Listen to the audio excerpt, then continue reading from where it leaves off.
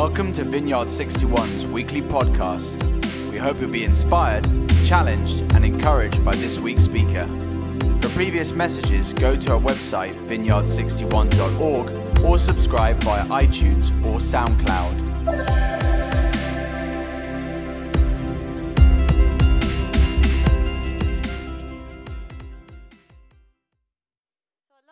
We're 4 years on.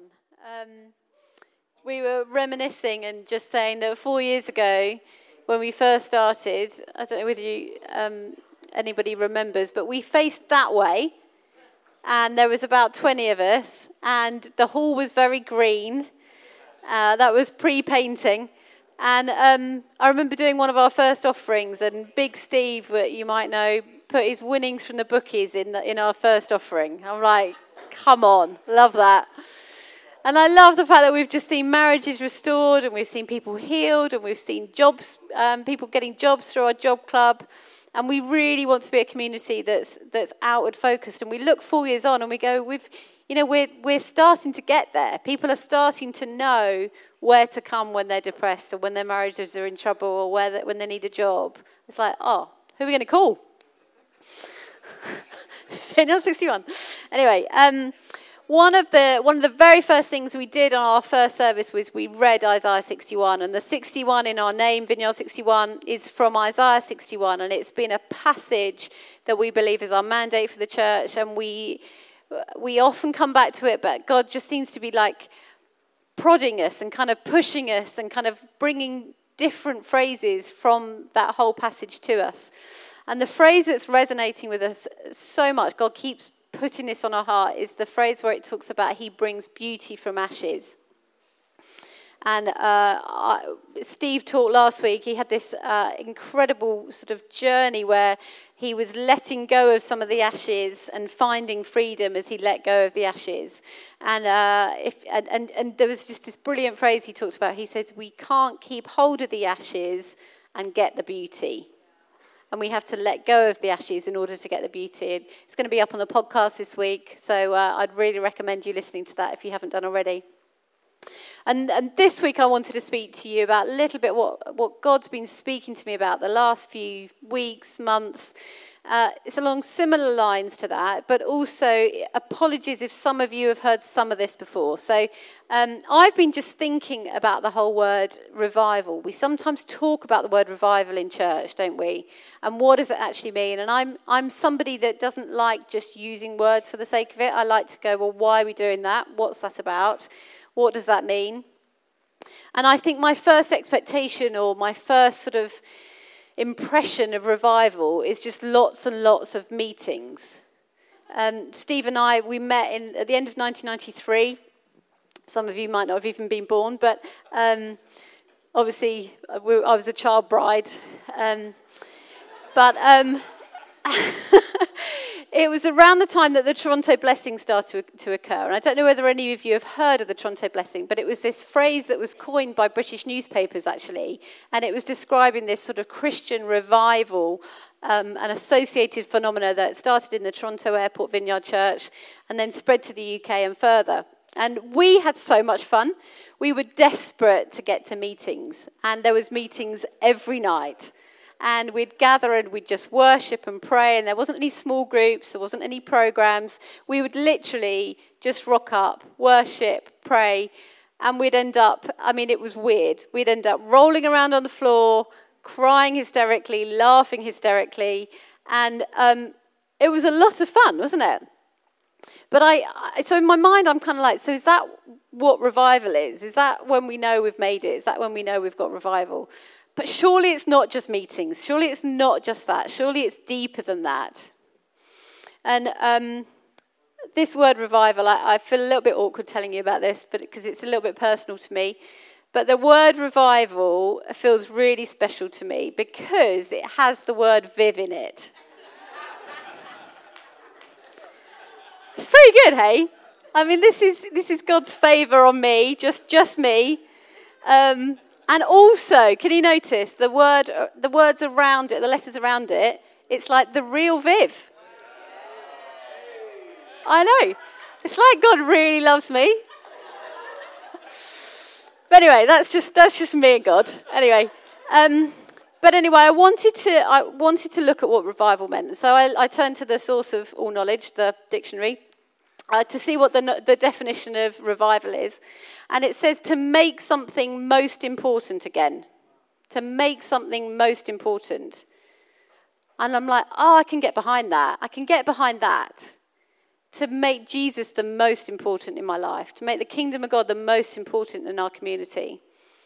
The most important in our work environment or in our relationships. And I began to wonder, like, could we actually miss revival? Could we actually, revival come to London and we actually miss it? Like, what would it look like for our hearts, to make sure our hearts are positioned and ready for revival? The other train of thought I've been having simultaneously is that of asking for God's fire. We talk about the fire of revival. And what do we actually mean?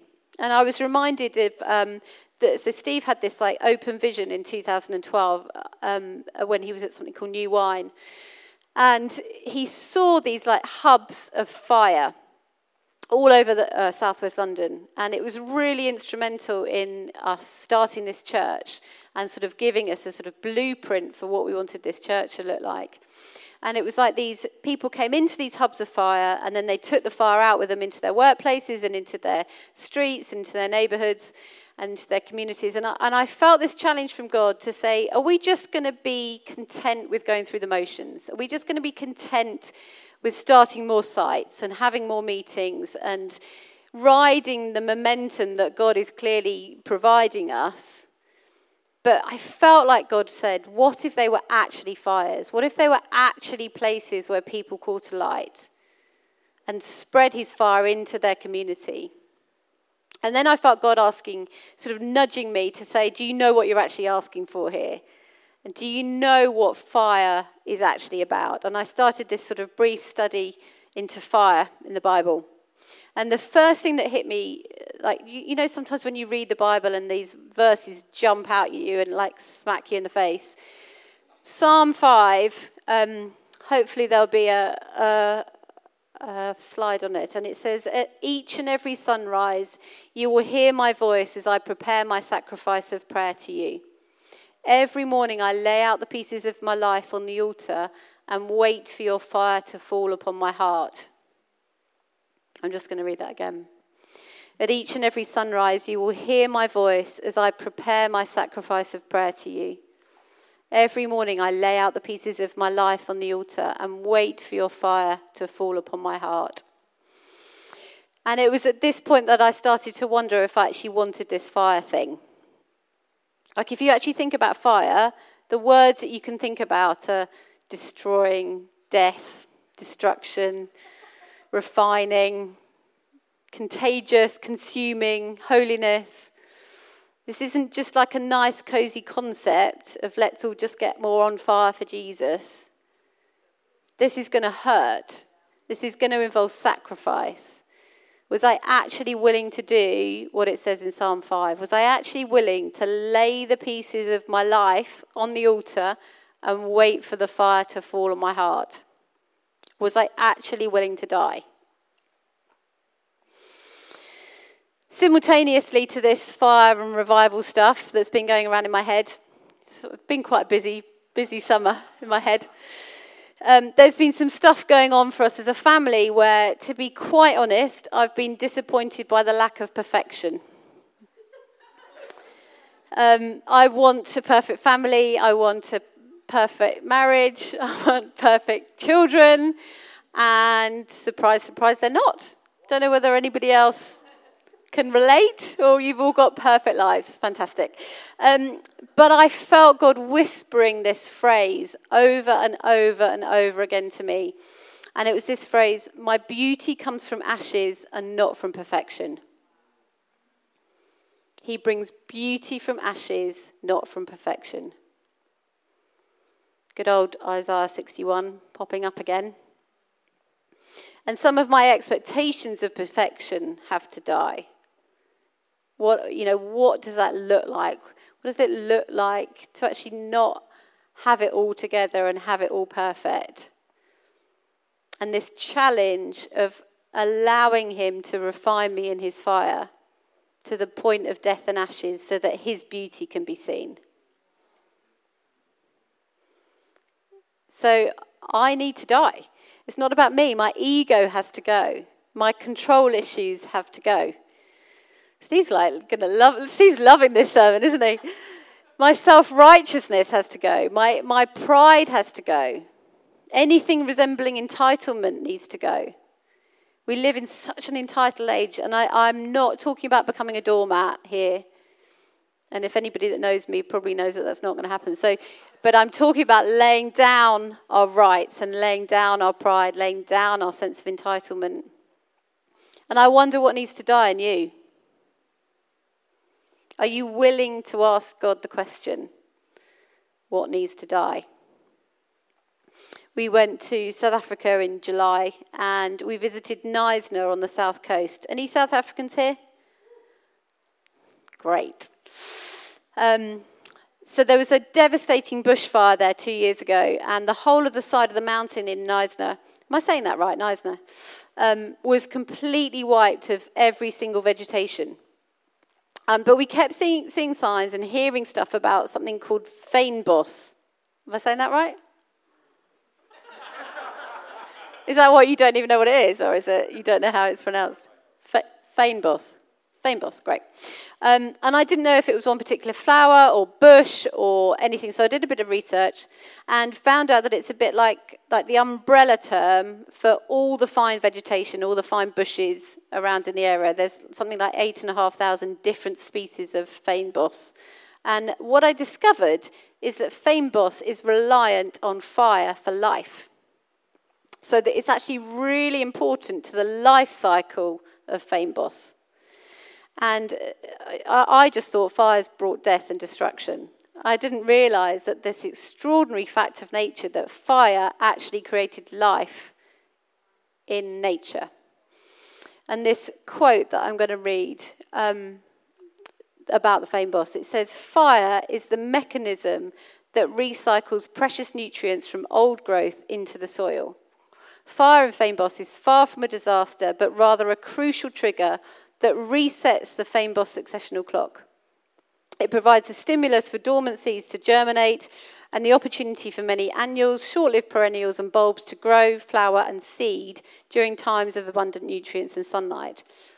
So without fire, fynbos doesn't grow or spread. And at this nature reserve 2 years on, from the complete devastation of the fire, what's happened is that all these different species of fynbos are now appearing, and we just saw it, and the whole mountain was just covered in absolute beauty. And it was literally just this reminder of he brings beauty from ashes. And that's what we want, isn't it? We want that. It's like God's goodness is lying dormant in our soil. And when the fire comes, it burns away all of our crap that's choking it and releases all the good stuff that God wants to bring to life. But there's a challenge for us. There's a challenge for me, and there's a challenge for us as a church. Are we actually willing to die and to be refined? For God's fire to refine us. And I guess we're just asking that question. We're asking you guys, are you up for praying those dangerous prayers and asking God to refine you so that his beauty can start to be seen? And because being in the refining fire is not comfortable, but it has a good purpose. It's often in the really difficult times that our lives are refined. Steve talked last week about pain producing fruit in our lives. Pain brings you to God. And we discover who we really are. The theologian C.H. Spurgeon said, "I owe more to the fire and the hammer and the file than to anything else in my Lord's workshop." And this theme of being refined in the fire is scattered throughout the Bible. I wanted to read from Malachi 3. And it says, "Who can stand when he appears? For he will be like a refiner's fire or a launderer's soap. He will sit as the refiner and purifier of silver." I don't know whether any of you have seen a silversmith at work, but apparently they hold a piece of, the silversmith sits by the fire, they hold a piece of silver over the fire and let it heat up. And it needs to be held in the middle of the hottest part of the flame to burn away all the impurities. And the silversmith has to sit there the whole time the silver is being refined, because if they take the eye off the silver at any point, if it gets a little bit too hot, then it gets damaged. And if it's just a little bit too long, it's then ruined. But do you know how the silversmith knows that the silver is fully refined? Anyone know how they know that it's fully refined? Annabelle? Oh, you came last week. You're cheating. Seriously. Okay. You were listening. Yes, very good. So when the silver is refined, the silversmith can see their image in the silver. Penny dropping. So I just want to read that passage again in the light of that. Malachi says, he will sit as a refiner and purifier of silver. And I love that he sits. He's always there, even though he might have to put us near the hottest part of the flame. But then he knows when he's done because he can see his own image in us.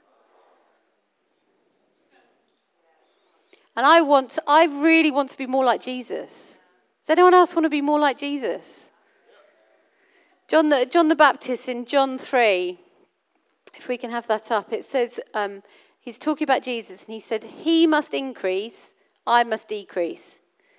Or as the Message version, I love this, he says, this is the assigned moment for him to move into the centre while I slip off to the sidelines. And this is what I'm going for. I want Jesus to become so much bigger than my ego, so much bigger than my self-righteousness. I want him to put to death my entitlement and my pride, my control issues, my fear. But that will probably mean going into the refiner's fire.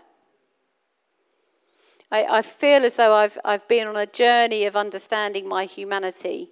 I was brought up in the Brethren Church, and we were brought up with what I call the worm theology. I don't know whether any of you kind of are familiar with it, but it's basically having a very low view of self in the light of God's holiness. I remember my grandma saying, there is nothing good in me. And she had a real understanding of her own darkness. But then I think the last couple of decades, I've been along the lines of, I'm absolutely amazing because Jesus loves me so much. And I thought that those two didn't marry up. But actually, they go hand in hand, those two views. The more I go on in my faith, the more I realise how much in need of a saviour I am. I realise that there's parts of me that are really ugly. There's so much pride in me that still needs to die. But, and this is a huge but, that's exactly why Jesus died. The reason he wants to refine me is to make me more and more like him because he loves me so much. And when I realise just how much I need saving, how much I need saving from my own darkness, it's then that I realise just how good he is. He covers all my slip-ups, all my pride, all my entitlement, my fear, and he sees me as 100% totally righteous. And that's through nothing that I've done. Absolutely nothing that I've done. I am seen as totally righteous before God. But yet he doesn't leave us in this state. He purifies us. He refines us in the fire until his image can be seen even more clearly. And it's almost as if this cycle of realizing our darkness, accepting Jesus' total forgiveness and his righteousness, knowing how completely loved we are and accepted we are, but then we lay it all down again and we die. And we fold our story up into the larger story of what Jesus is doing in the world. And we come to realize what Jesus said to every disciple. He said, if anyone would come after me, let him take up his cross and follow me. And we come to realize that the cross is the pathway to the kingdom of God. Death is the pathway to life. So I'm sorry this message isn't like Jesus is like Santa Claus and meets all your needs and brings all your dreams to fruition, makes them all come true. But what I want to stress is that there is hope in this message of the fame boss. He brings beauty from ashes. That's his promise. Resurrection is part of the deal with Jesus. He doesn't refine you or ask parts of you to die just to leave them dead forever. He's the bringer of life. He's the restorer of the broken ruins. And I don't know whether people here are just feeling all of this stuff I've got in my past, it's all just dead. And what was all that about? But I tell you, he wants to bring beauty from ashes. That's what he's about. He doesn't bring beauty from perfection. He brings beauty from ashes. And he's not looking for perfection from us. He doesn't promise a perfect life to us this side of heaven. But he does promise to bring beauty from ashes. But in the waiting, there is surrender and death. Choosing to lay down your rights, choosing to take up the cross and follow him, choosing to make him the most important thing, like in the true definition of revival. One of the prayers that I've been praying every day recently is a prayer by Father Thomas Keating, who is one of the pioneers of contemplative prayer and spiritual formation. It's called the Welcoming Prayer. And I wonder if we can pray this together. I don't know whether if you want to close your eyes, I'm just going to pray it. But just if you feel happy doing this, just sort of almost pray it after me in your own mind. Welcome, welcome, welcome. I welcome everything that comes to me today because I know it's for my healing. I welcome all thoughts, feelings, emotions, persons, situations, and conditions. I let go of my desire for power and control. I let go of my desire for affection, esteem, approval, and pleasure. I let go of my desire for survival and security. I let go of my desire to change any situation, condition, person, or myself.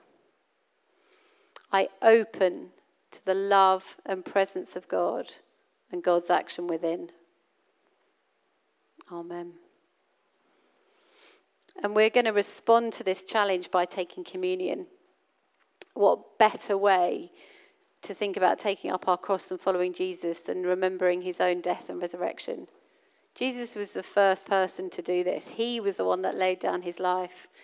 And it just says in 1 Corinthians, the Lord Jesus, on the night when he was betrayed, he took bread. When he had given thanks, he broke it and said, "This is my body broken for you. Do in remembrance of me." And in the same way, he took the cup after supper, saying, "This cup is the new covenant in my blood. Do this as often as you drink it in remembrance of me." And how we do it here at Vineyard 61 is that anybody is welcome to take part in communion if they're a follower of Jesus.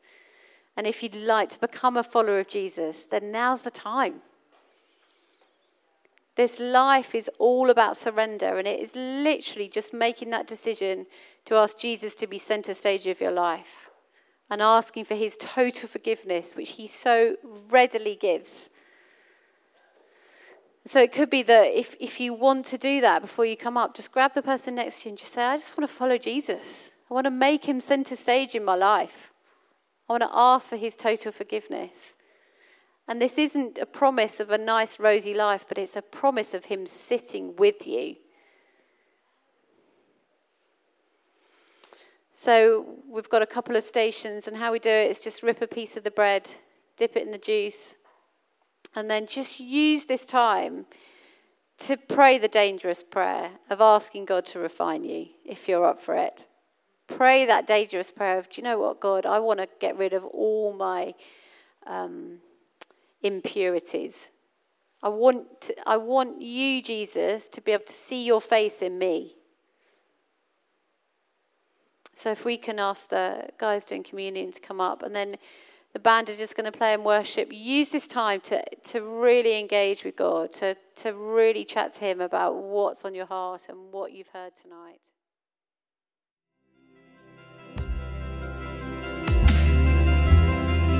Thank you for listening to this week's podcast.